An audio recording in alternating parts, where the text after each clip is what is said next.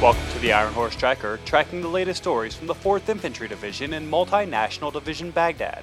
I'm Army Sergeant Marshal Pesta. One promising sign of stabilization in Iraq is the Suleikh Sports Club. Specialist Michael Cox explains how this neighborhood landmark has affected the community. Citizens of the Baghdad suburb Suleikh celebrated the grand opening of the Suleikh Club, a sports center for the youth in the area. The opening of the club was a combined effort of the Neighborhood Council, Iraqi Army, and coalition forces. Lieutenant Colonel Wilson Schaffner, the commander of the 2nd Battalion, 319th Airborne Field Artillery, 82nd Airborne Division, says the Suleikh Club is an important facility for the local population.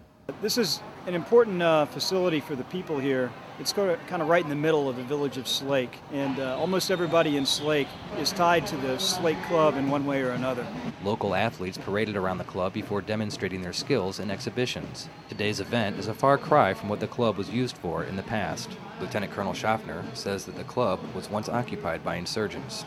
We had a couple different insurgent groups operating here, and some of them actually using the Suleikh Club as a base of operation. Efforts made by the Iraqi Army, Sons of Iraq, and coalition forces cleared insurgents out of the area, allowing the club to be rebuilt.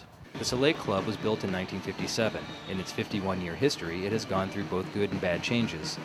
The grand opening of the club opens a new chapter in history for the club and the citizens of Suleikh. Specialist Michael Cox, 3rd Brigade Combat Team, 4th Infantry Division, Multinational Division, Baghdad. And now, this week's Moment of Valor.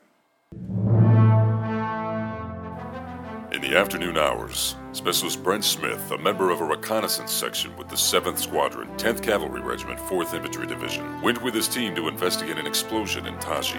As they neared the cloud of black smoke, the sound of gunfire broke out in the distance.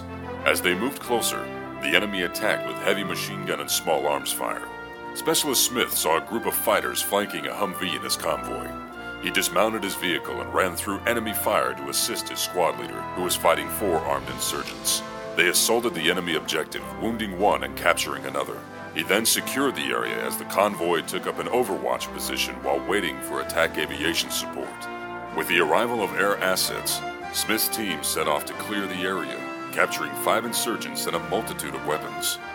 For his fearless actions and initiative while under attack, the Army awarded Specialist Brent A. Williams the Bronze Star Medal with V-Device for valor. And that's all we have today on the Ironhorse Tracker. To learn more about the soldiers and units supporting Multinational Division Baghdad and the 4th Infantry Division, check out our website at www.hood.army.mil/4id. I'm Army Sergeant Marshal Pesta.